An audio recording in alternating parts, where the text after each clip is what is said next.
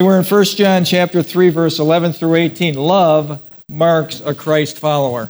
Love marks a Christ follower. If you would, stand for reading of God's word. For this is the message that you heard from the beginning, that we should love one another. Not as Cain, who was of the wicked one and murdered his brother. And why did he murder him? Because his works were evil and his brothers were righteous. Do not marvel, my brethren, if the world hates you. We know that we have passed from death to life because we love the brethren. He who does not love his brother abides in death. Whoever hates his brother is a murderer, and you know that no murderer has eternal life abiding in him. By this we know love, because he laid down his life for us. And we also ought to lay down our lives for the brethren. But whoever has the world's goods and sees his brother in need and shuts up his heart from him, how does the love of God abide in him? My little children, let us not love in word or tongue, but in deed and in truth. This is the word of God. Please be seated. By now, everyone in here has memorized what the theme of 1 John is, that you may know that you have eternal life. Now say that with me, that you may know that you have eternal life. It's not equivocal. It's not equivocal, and it gives many tests to help you determine. And remember, these tests are introspection. These tests are not to test your neighbor, test your wife, test your kids, they're to test you. And so it's a self-test, okay? Remember, obeying Jesus' commands. How are you doing with that? That's chapter 2, verses 2 through 3. Do I really have love for the brethren? 2:10, and then we all the way through it, and we're going to go through it again today. Do you hold fast to sound doctrine? Chapter 2, verse 24 through 26. And then you have to ask yourself this question, and I think every Christian has to do this. Am I teachable? Am I teachable? Do I have a teachable spirit? Or do I stubbornly hold on to my traditions? The things that I thought were the way it was. Am I stubbornly holding on to that, even though the Word of God has shown me that it's something different than what I thought? That's something quite huge. Does habitual, unconfessed, given over to sin mark my life? Am I ignoring my conscience? Remember, that's the inward barometer that tells you what's right and what's wrong. Sundenesis is the Greek word, and it means moral awareness, moral consciousness. And we know that we have this moral awareness and moral consciousness because God has written His law into our hearts in Romans 2:15. The Scripture goes on to say, their conscience also bearing witness, and between themselves their thoughts accusing or excusing them. Now there is a warning here that I wanted to make sure that everybody had, particularly last week. Repeatedly ignoring your conscience will desensitize it. And in 1 Timothy chapter 4, verse 1 and 2, it talks about a seared conscience or a cauterized conscience, a conscience that has been numbed and is no longer responding. And then there's a warning that we see in Scripture about God giving people over. In Romans chapter 1, 3 times he said God gave them up, God gave them up, God gave them up. These are people that their conscience has been seared. They're no longer susceptible or no longer sensitive to the Spirit of God or to the Word of God. And God gives them over to their sin. Then we talked about things to do, to not be at home with sin. That was our subject last week, not to be at home with things to do. And there's a memory verse that I would encourage everyone in here to memorize. Everyone in here, put on the Lord Jesus Christ and make no provision for the flesh to fulfill its lust. That's Romans 13:14. And remember, the flesh is that part of you that fights against your spirit. The flesh is that part of you that always wants to go back to the old you, to the old way. The flesh is comfortable in the way things were, very uncomfortable with the change in the spirit life. The spirit-filled life is very counter to the flesh, and the flesh does not like it. It always wants to drag you back to the way it was. We are to make no provision for the flesh to fulfill its lusts. And I don't know if you remember what lust was, but the word was epithumia. Epi is above. So it's upon the mind. It's upon the mind. The flesh works upon the mind, the diseased portion of our mind, to take us back to the old ways. Take us back to the old ways. Then we went to Colossians chapter 3, verse 8. And we were to put off the old man, and we were to put on the new man. And then we went to Galatians 5:16. If we really want to be overcomers, if we want to really not be home at sin, we must do these things. Walk in the Spirit, and you will not fulfill the lust of the flesh. What does walking in the Spirit mean? That means living in a way. You're living in this way, and that you're living in the Spirit-filled life, and then you will not fulfill the lust of the flesh. And then we looked at 1 John chapter 3, verse 7 last time, and that we are to practice righteousness. And practice takes effort. Practice takes time. Practice is a discipline in our lives. It's not easy. It's not easy. It's not automatic. It's something that takes work, takes effort.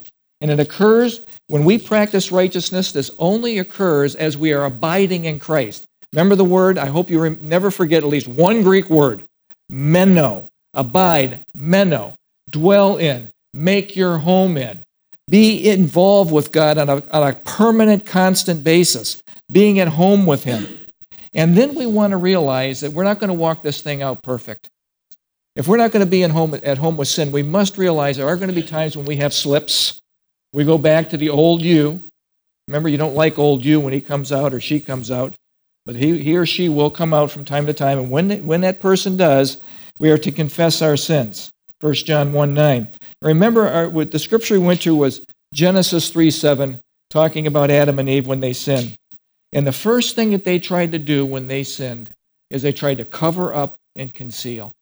And they made themselves outer garments to cover themselves, fig leaves to cover themselves. And usually this really points to something. It points to people doing something religious to cover their sin. It's not a religious thing that we can do to cover our sin. It's a relationship that covers our sin with the Lord Jesus Christ. So put on the Lord Jesus Christ and make no provision for the flesh to fulfill its lust. Put off the old man.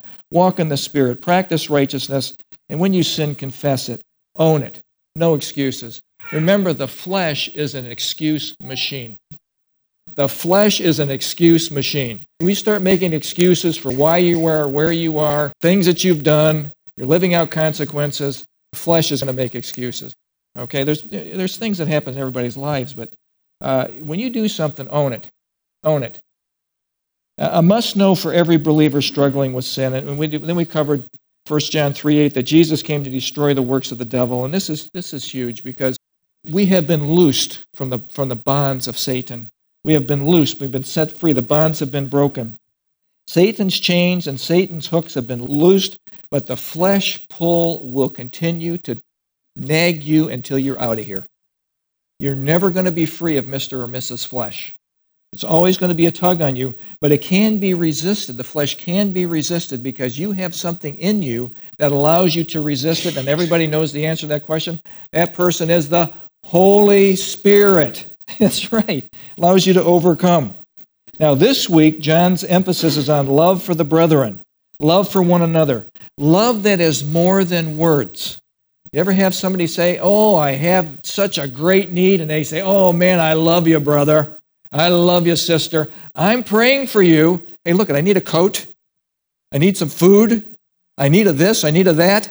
And so platitudes, John is not saying platitudes are, pulling for somebody, praying for somebody. Those are important things, but if you can help them, we are called to help them. So this week, love marks a Christ follower. And I want to tell you, love is action. It's a verb. It's an action, and it's also an attitude. It's also an attitude. Love marks a Christ follower. Let's pray. Father, we thank you for this time to study your word, and as always, we ask you to speak to our hearts. Lord, help us to put the world away for just a second. The things that we've been dwelling on, the things that we might be ruminating on, the things that have troubled us this week, set them aside and help us to hear your voice speak to our inner person, inner man. We need you, Father. Spirit of God, do your work today within each one of us. Teach us the things that we need to know. In Jesus' name, amen. The Beatles wrote a song, "All We Need Is Love." They had at least one truthful statement. And we do need love. Love marks a Christ follower. Charlie Garrett says this: "Think about the times in which the recipients of this letter lived. Under the weight of the Roman Empire, the emperor insisted to be treated as God, and Christians could not do that. And what happened to Christians who could not do that? They suffered. Many of them died. Christians were desperately in need of sticking together despite petty differences.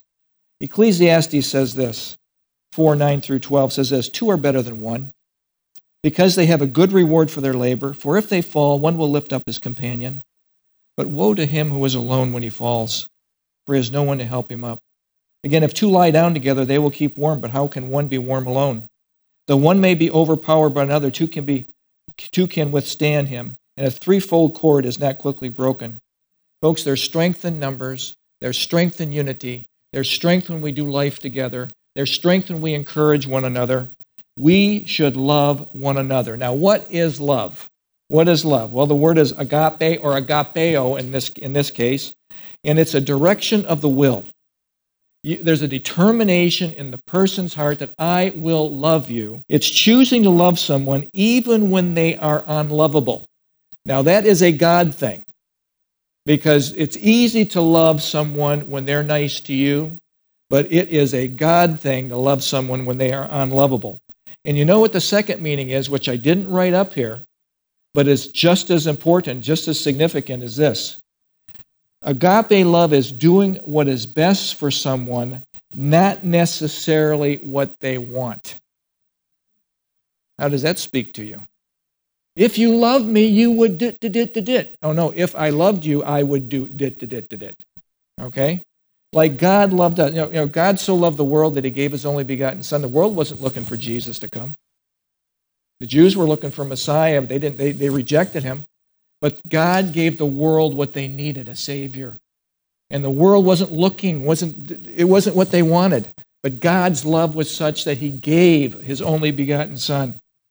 Now, love marks a Christ follower. In verses 11 and 12, Christ followers are to love and not hate. That makes a lot of sense. Easy statement. Let's watch what it says here.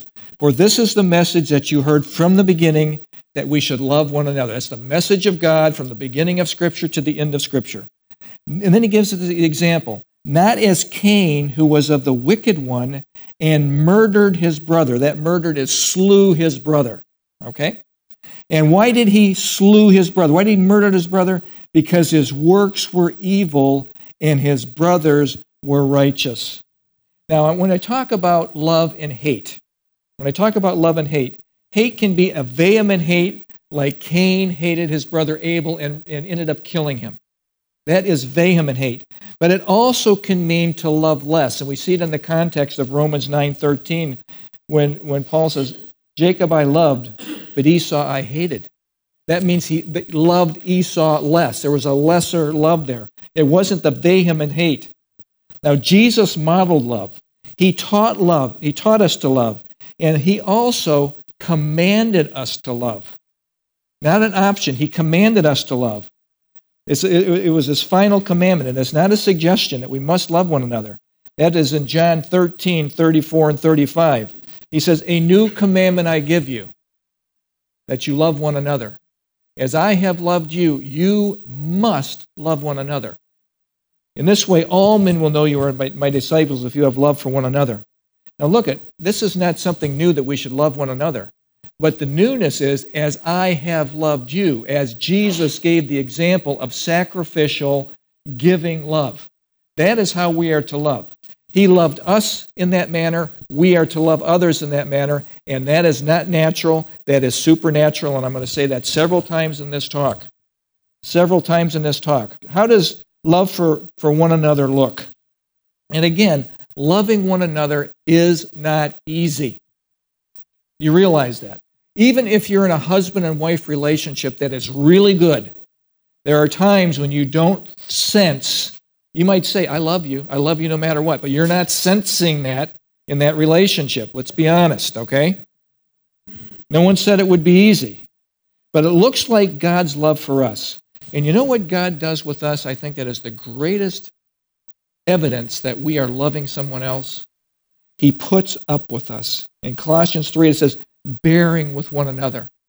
The summary for this is found in Ephesians chapter 4, verses 1 through 3. Paul says this, I therefore, the prisoner of the Lord, beseech you, parakalito, call you alongside me, to walk worthy of the calling which you were called. You were called to be a Christ follower. Wherever he has placed you, walk worthy of that calling. That's what's spoken of here. And how do I walk worthy of that calling? With all lowliness, that's humility, gentleness, long-suffering, the word is macrothumia, like a thermometer, slow to heat up with people, slow to become angry with people, macrothumia, with all long-suffering, and then bearing with one another, putting up with one another in love. And the end result of this is endeavoring to keep the unity of the Spirit in the bond of peace. That is what Christ's love looks like. That is how it looks like. Is this easy? No way. Is it an option? No way. Is loving one another a command from the Lord? Yes, it is a command from the Lord. So how is this done? It's only done through the Holy Spirit's power and only as we abide in Christ. Make our home in Christ. Dwell in Christ. We cannot do this in the natural. We cannot do this in the natural. This is a God thing. So why is this so important? Why is this so important? Well, loving one another, scars and all. Scars and all. Even porcupine Christians. You know, they have the little quills and ready to pick you with them. And believe me, we're all porcupines from time to time. None of us are smoothed out. So loving one another, scars and all, is required for unity of the Spirit in the bond of peace. Folks, you know this, you know this, you know this. United we stand, divided we fall. Jesus said in Matthew 12:25, every city or house divided against itself cannot stand. Any unit that is divided against itself, whether it's a country divided against itself. Didn't Abraham Lincoln say, Abraham Lincoln quoted this in the Civil War, we cannot stand if we're divided. A house divided against itself cannot stand. A family divided against itself cannot stand. A church certainly cannot stand. A workplace cannot stand. And if you have division on a team, any team, it doesn't stand. United we stand, divided we fall. Remember, Satan's goal is very clear. It's very clear. Disunity, division, and I'm going to use a word that I've used in the past because I think this is so important, and I think this is what happened to Cain. Offense. Offense. Cain was offended. At one time or another, we have all taken the bait of Satan, which is offense, which is an offense. I've taken the offense. I've taken the bait. Now, we have all caused offense. Would you agree with that? And we have all been the recipients of offense. It's something that is characteristic of living in a fallen world and fallen natures. So, all of us, we must recognize Satan's tactics. We must recognize his methods and has used these methods right out of the chute, right out of the gate. If you would, turn to Genesis chapter 4, verses 2 through 7. Genesis chapter 4, verse 2 through 7. And we're going to talk about Cain and Abel very quickly. You know, the setting is that Adam and Eve sinned and they were kicked out of the garden and they started having kids. And they started having kids in the fallen world. And Cain was the first one. And then Abel was born and they had all kinds of other kids. These two are the first that are mentioned. In verse 2 we see this. Then she bore again, this time his brother Abel. Now Abel was a keeper of the sheep, but Cain was a tiller of the ground. And again, I want to emphasize that both of these are admirable professions and both necessary in the culture. Both admirable, both necessary in that culture. And in the process of time, it came to pass that Cain brought an offering of the fruit of the ground to the Lord, and Abel also brought the firstborn of the flock, of his flock and of their fat. And the Lord respected Abel and his offering. Now, a lot of times it is you're looking at this and you're thinking, well, this is all about the sacrifice. It was a blood sacrifice with the sheep, and it was just an earth sacrifice for Cain. But remember, there's a lot of sacrifices in Judaism that come from the ground.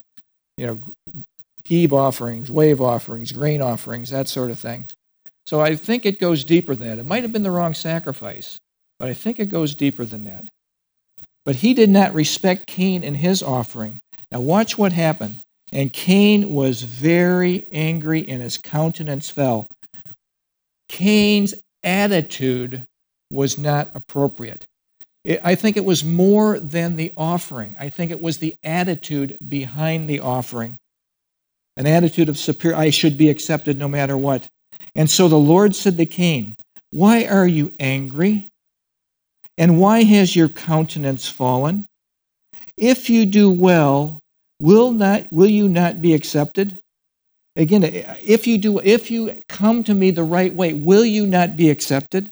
And if you do not do well, sin lies at the door, and its desire is for you, Cain, but you should rule over it, or you should master it in the NIV. Now, this is significant because I think that they both brought an offering, but the attitudes were different. And Cain was offended because his offering was rejected. He was jealous of his brother. Offense usually has its root in some sort of jealousy. I'm not getting the recognition that I deserve. So with that stated, Cain was offended, his sacrifice was not accepted, and he took the bait of Satan, the offense bait. Jealousy, he was jealous of his brother. I'm not being recognized, and again, the root of offense is I'm not being recognized. I am jealous of what's going on here.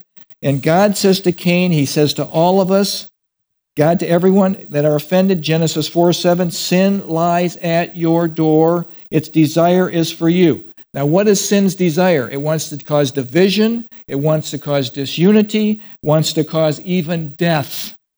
Even death.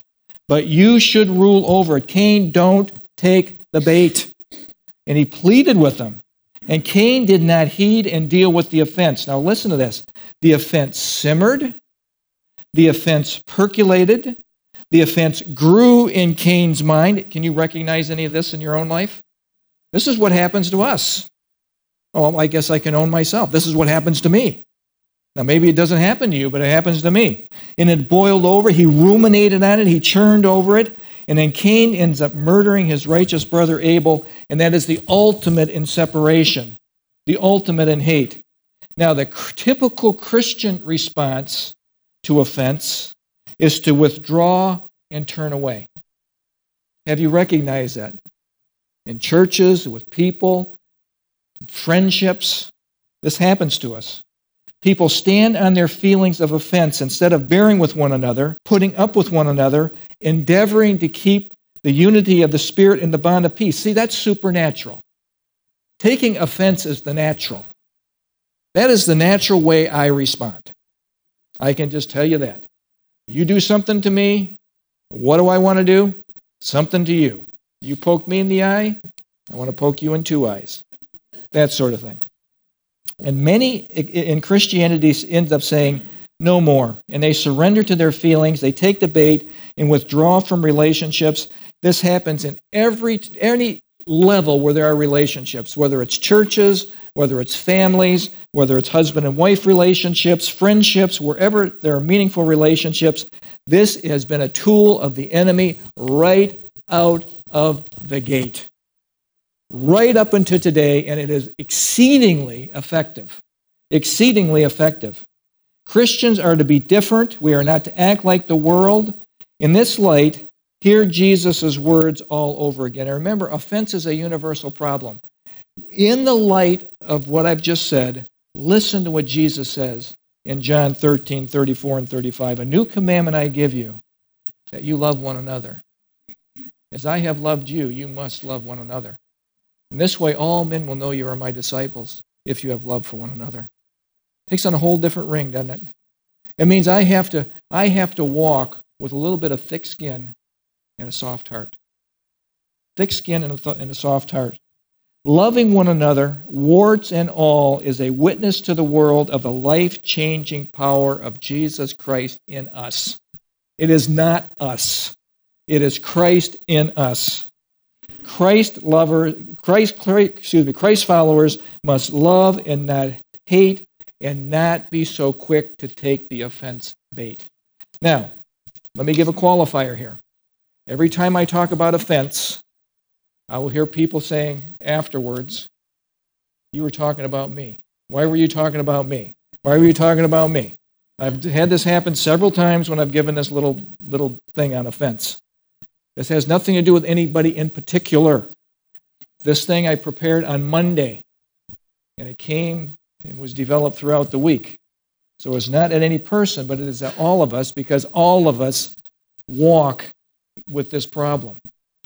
So, verse 13. And again, our subject is love marks a Christ follower. Verse 13, Christ followers know this, and I think you know this, that the world hates you. The world system hates you. Do not marvel, my brethren, if the world hates you. Don't be amazed that the world hates you. Don't be surprised that the world hates you. Don't be surprised. Believers in Jesus Christ know this, and you know, intuitively know, and from what you see on the news you know, more and more and more this world is becoming hostile to Christians. I'll give you one example. One example. It's India. India was a bastion of safety for Christians until 2014 when a new prime minister came in. The new prime minister had a goal of eradicating all religions other than Hinduism from India. And so what has happened is that the attacks have increased in India. Overt, vicious attacks, even to murdering Christians, has happened. Extensive violence. The Hindus have put all kinds of pressure on the Christians and their families, not just losing their jobs, losing their positions in the culture, but now they're losing their lives. And it has accelerated, and it is worse today there than it's ever been in India. They have something called Ghar Wapsi in India, which means homecoming, encouraging Christians to come out of Christianity and back home to Hinduism. If they don't, they're physically assaulted and sometimes killed. Voice of the Martyrs warns that this year, China, India, and Nigeria in particular are places where Christians are being persecuted more and more overtly. They had been, for a time, bastions of safety. There are worse places in the world than these, like North Korea. There is Saudi Arabia. You can't name the name of Christ. But these places in the past had been open somewhat to Christianity, and now the door is being closed. And Christians there are suffering. The United States has been insulated from persecution. Why? Because we've been founded on Judeo-Christian ethics. The USA has prospered and has been a safe place for Christians for centuries, for several centuries. We experience the favor of God, and I would say it is no more. No more. We are post-Christian, and we're embracing all world religions. And because we're embracing all world religions, we're coming just like the rest of the world. So Christians in this country, it is inevitable that persecution will follow. Now, my hope has always been Maranatha. Even so, come Lord Jesus. But if he doesn't come, we, like the rest of the world, may very well experience what they are experiencing. Will the true church stand? That is the question. The rest of the world is experiencing it. We should not be surprised. Jesus told us it would be this way. In John 15, you might have a crease in your Bible. We've been here so many times in John 15 mentioning this verse, but Jesus said this. He was very clear to his followers. If the world hates you, you know that it hated me before it hated you. If you were of the world would love its own. They give parties for its own. They got all kinds of stuff in Hollywood for its own. All kinds of rewards, all kinds of walks of fame for their own. Yet because you are not of the world, but I chose you out of the world, therefore the world hates you. Remember the word that I said to you, a servant is not greater than his master. If they persecuted me, they will persecute you. This is the facts, folks. This is the facts. But good news is this. Good news for every Christian. This world is not our home. We're only passing through. You don't put down deep roots here. This is not it. And Jesus said he overcame the world. In John 16:33, he says, "These things I have spoken to you, that in me you will have peace. In the world you will have tribulation." Philispis is the Greek word. Crushing, burdens. You will have that. But be of good cheer. I have overcome the world. That's what Jesus told his followers. Be of good cheer. I have overcome the world. Verse 14 and 15. Love marks a Christ follower, folks. Verse 14 and 15. Christ followers know hatred is evidence of spiritual death. Hatred is evidence of spiritual death. We must not hate. We know that we have passed from death to life because we love the brethren.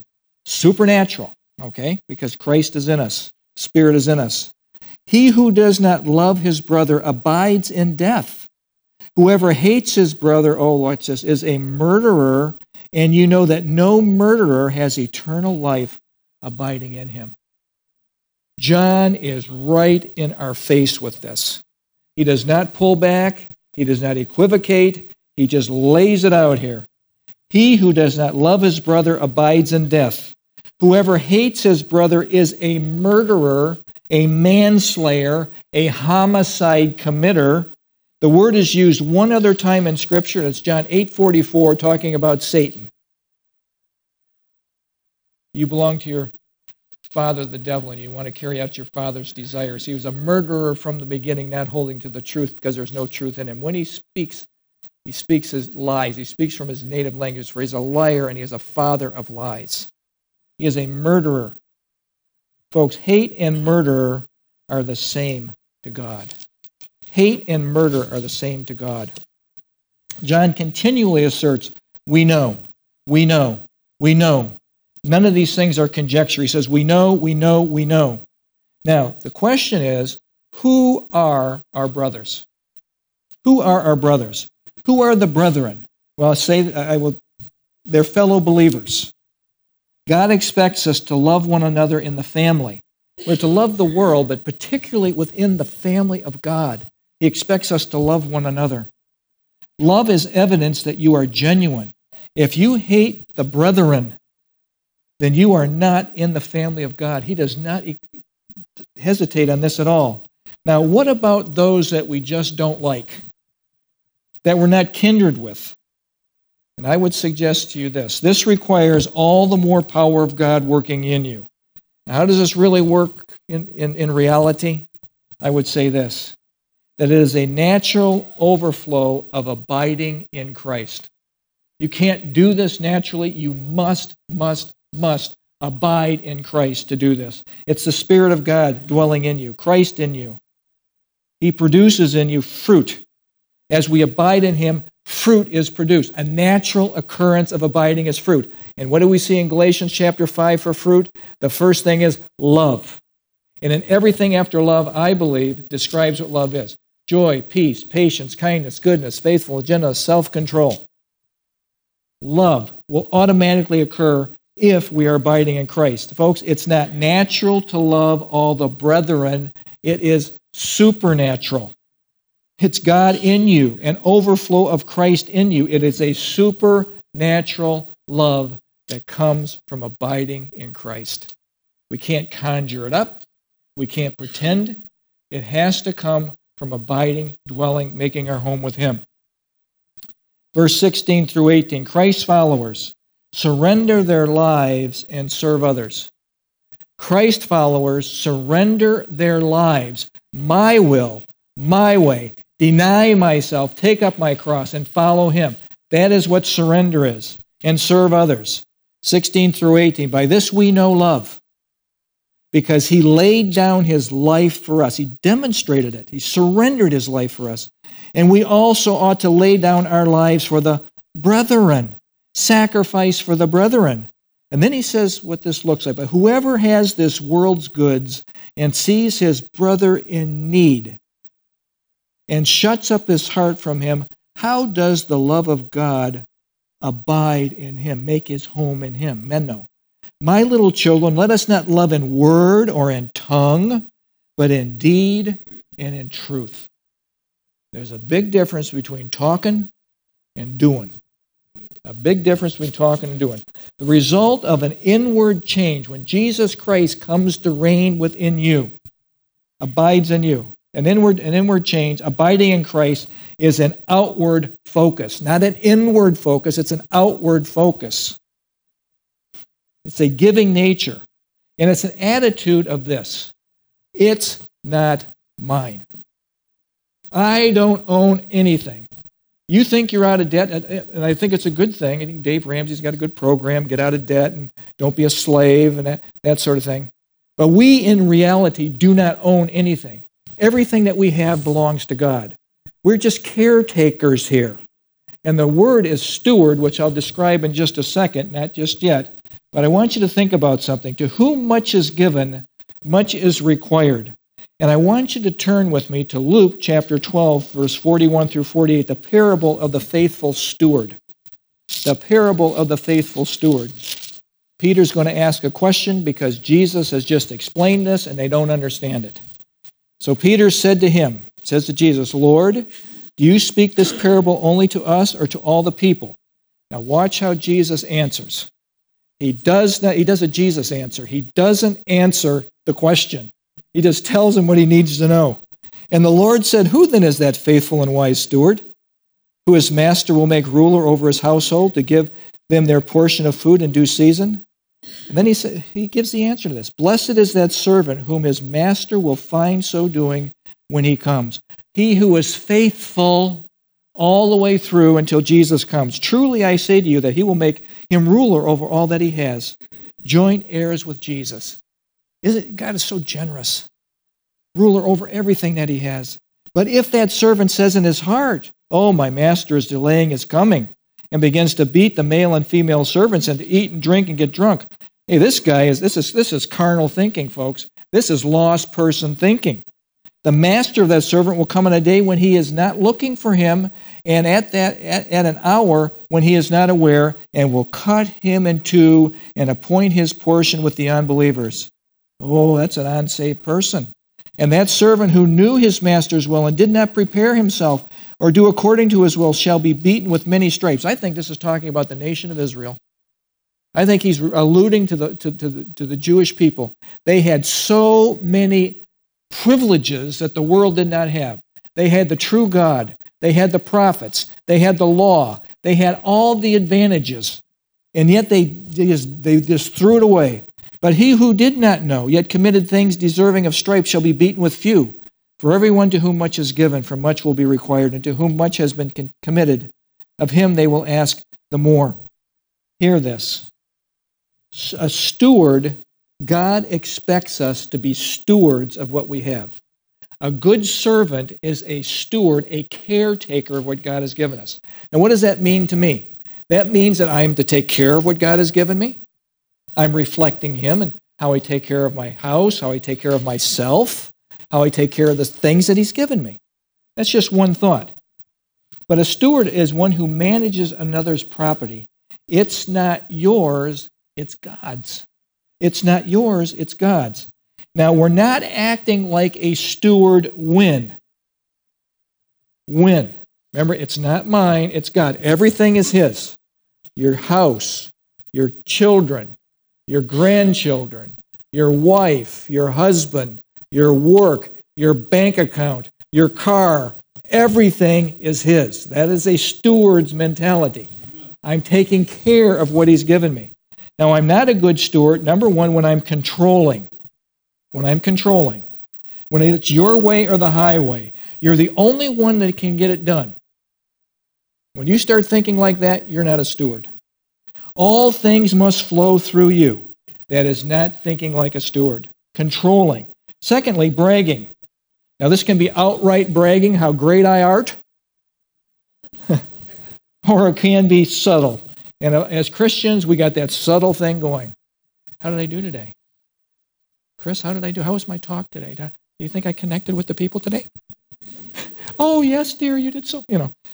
Bragging. I mean, it's subtle. You know what I'm talking about. I'm just trying to give you an example. It's that subtle undercurrent. Scripture says, do not think of yourself more highly than you ought, but with sober judgment, consider others better than yourself. That is the steward's mentality. Not bragging, but deferring to other people. And the third one that I really want to emphasize today, that I think hits every person in here, and that's worry. That's worry. You are not a good steward when you're worrying. When you're worrying about anything, the root of worry always goes back to loss. Am I going to lose a person, place, or thing? That'd be a noun, wouldn't it? A person, place, or thing. I'm worried about losing something. You're not thinking like a steward, and you're not abiding in Christ when you worry. Jesus says, don't worry about anything. Who by worrying can add 1 cubit to his height, or one benefit to it? Nothing. Now, if you would, Get your little sheet of paper out here. Class, okay, your little sheet of paper. Let's go through this. And you have the title Surrender to Peace, but I wish I would have wrote on there, be a good steward of your mind and surrender to peace. Let me say this again. Be a good steward of your mind and surrender to peace. And again, this is from the Hebrew for Christians website. The Hebrew for Christians website. Now, starts out with Psalm 46:10. Be still and know that I am God. Now, those are easy words to say when you're in the midst of worry and you're trembling and you're going, oh, what's going to happen next? And the Word of God tells us, be still and know that I am God. This is something that you must do. You must quiet your heart to the divine presence. Listen to that language. You must quiet your heart to the divine presence. Therefore, set the Lord always before you, Psalm 16:8. So how do I quiet my heart to the divine presence? I set the Lord always before me. In the New Testament, it is abide in Christ. Make your home in Christ. See, I can't enjoy the divine presence if I'm abiding in the worry. If I'm dividing in the thing that is taking me away from abiding in Christ. See, I can't abide in Christ and abide in my worry at the same time. It doesn't work. It doesn't work. And refuse anxious thoughts that weigh upon you, creating pressure and dis-ease, uneasiness. Quieting your heart enables you to hear the holy whisper. The holy whisper. Enables means the ability to do. You are able to hear the holy whisper of God. Now, you have more there, but we're going to skip to the second paragraph. Think about this when you worry. Now, worry is a place of exile and pain. Would you agree? If you're a worrier, okay, I'm a worrier, I can worry about anything, okay? That is a sin. That is a sin, so I have to work on this. I'm not a good steward of my mind if I'm worrying. Worrying is a place of exile and pain, since God's name means presence and love. Be anxious to practice the absence of God's presence instead of practicing His presence. Let me say that again. Being anxious is to practice the absence of God's presence instead of practicing His presence. A divided house cannot stand. 1 Peter 5:7, cast all your anxieties on Him because He cares for you. The word translated anxiety comes from the verb that means divided into pieces. Bring your broken pieces to God, including those things that are distracting you, that make you ambivalent and afraid to receive God's healing for your divided heart. And in the third paragraph, note that the verb be still, Psalm 46:10, be still and know that I am God. Rapha means to let go. Let go of that distraction. Let go of that worry. Let go of it. Stop striving and to surrender everything to the care of God. Being still means letting go of your need to control the world. Isn't that something? Being still is letting go of that need to control the world, a person, place, thing. And then the last paragraph, if you haven't heard anything, this is how it's implemented. Walking with God isn't just a matter of head education, but also heart education. Okay? Heart training, heart education is implemented by head education. And these two must always go together as spirit and truth. Head education seeks knowledge primarily as a means of defining what you believe. Heart education, this is what we want. Heart education, on the other hand, centers on fear, or rather, in overcoming your fear by trusting in God's love and healing grace. When you accept that you are accepted despite yourself. Oftentimes we beat ourselves to death because we are inadequate. We failed at something. And it keeps coming up to us and keeps coming up and keeps bringing it up in our mind. I go, no, I don't have to let that stay there. I will not let that stay there. You let go, quit denying who you are, and accept God's unconditional care for your life. Regardless of the state of the world, when your heart learns, be still, you can know that the God of Israel reigns over all things. I'm telling you, keep this by your bedside. Keep this by your bedside. Go over it. We do not have to live in worry. We can give this thing over. But it only comes as we abide in Christ, in the Master, as we still ourselves.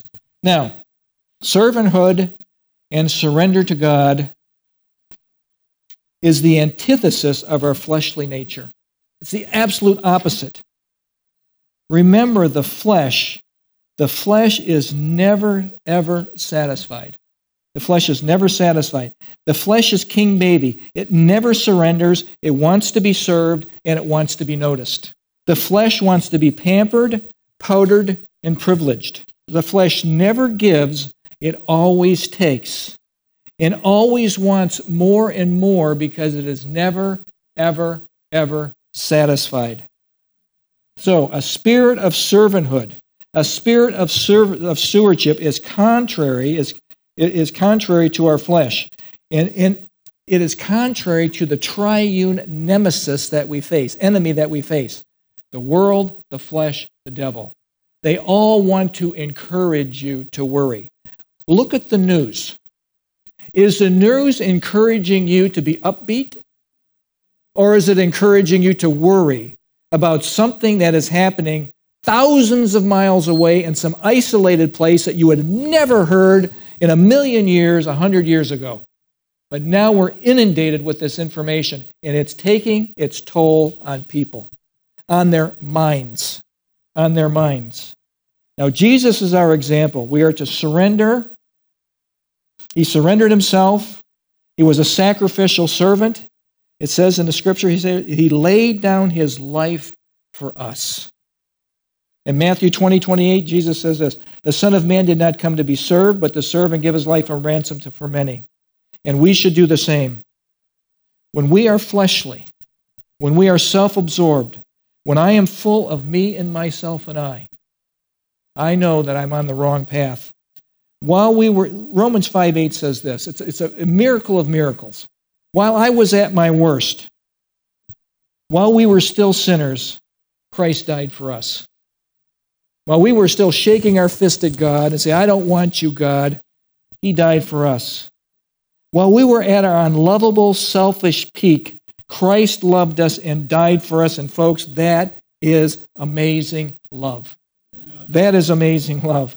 So what should we do? Surrender our rights. Be gentle with the brethren. Lay down our life and be like Jesus and sacrifice for the brethren. Serve. Now I have to giddy up. How will this sacrificial, life-giving, life-sacrificing love look? It gets involved. In verses 17 and 18. It gets involved. Does not stay isolated. Does not stay insulated.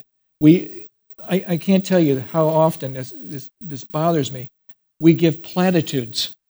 I give platitudes. Love you, brother. Pray for you, brother.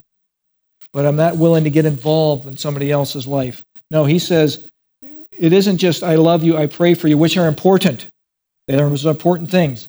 But when you have zero intention of getting involved, you're on the wrong path. Wrong path. Verse 18 says this, "Our love must be more than word or tongue. It must be in deed." We must be willing to do, give real help. Real love is more than sentiment. It is getting involved. Now, a time for balance. A time for balance. Many people are where they are because of poor life choices. So we must be discerning when we get involved and help people. Paul sums this up very nicely in 2 Thessalonians chapter 3. So 2 Thessalonians chapter 3. And he's going to give you some words of wisdom. And he says this as an imperative. This is a command. "But we command you, brethren, in the name of our Lord Jesus Christ, that you withdraw from every brother who walks disorderly." Now that disorderly is a military term meaning out of rank.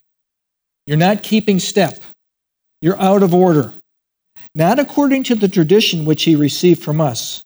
For you yourselves know how you ought to follow us, for we were not disorderly among you, nor did we eat anyone's bread free of charge, but worked with labor and toil night and day, that we might not be a burden to any of you.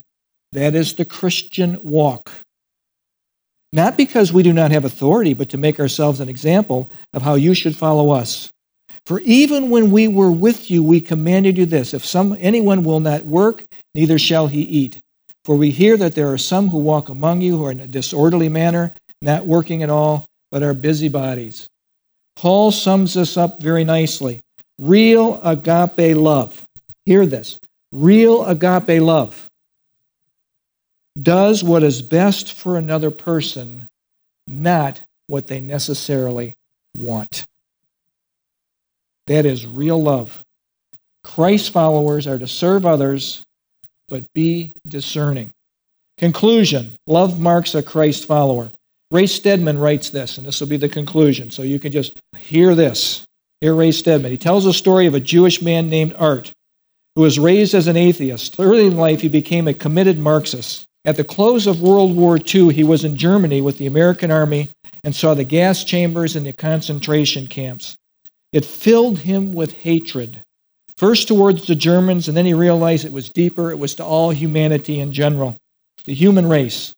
He came back to Berkeley and gave himself to education, but he came to see that it was not the answer. Education could not change hearts. Finally, he resigned his position.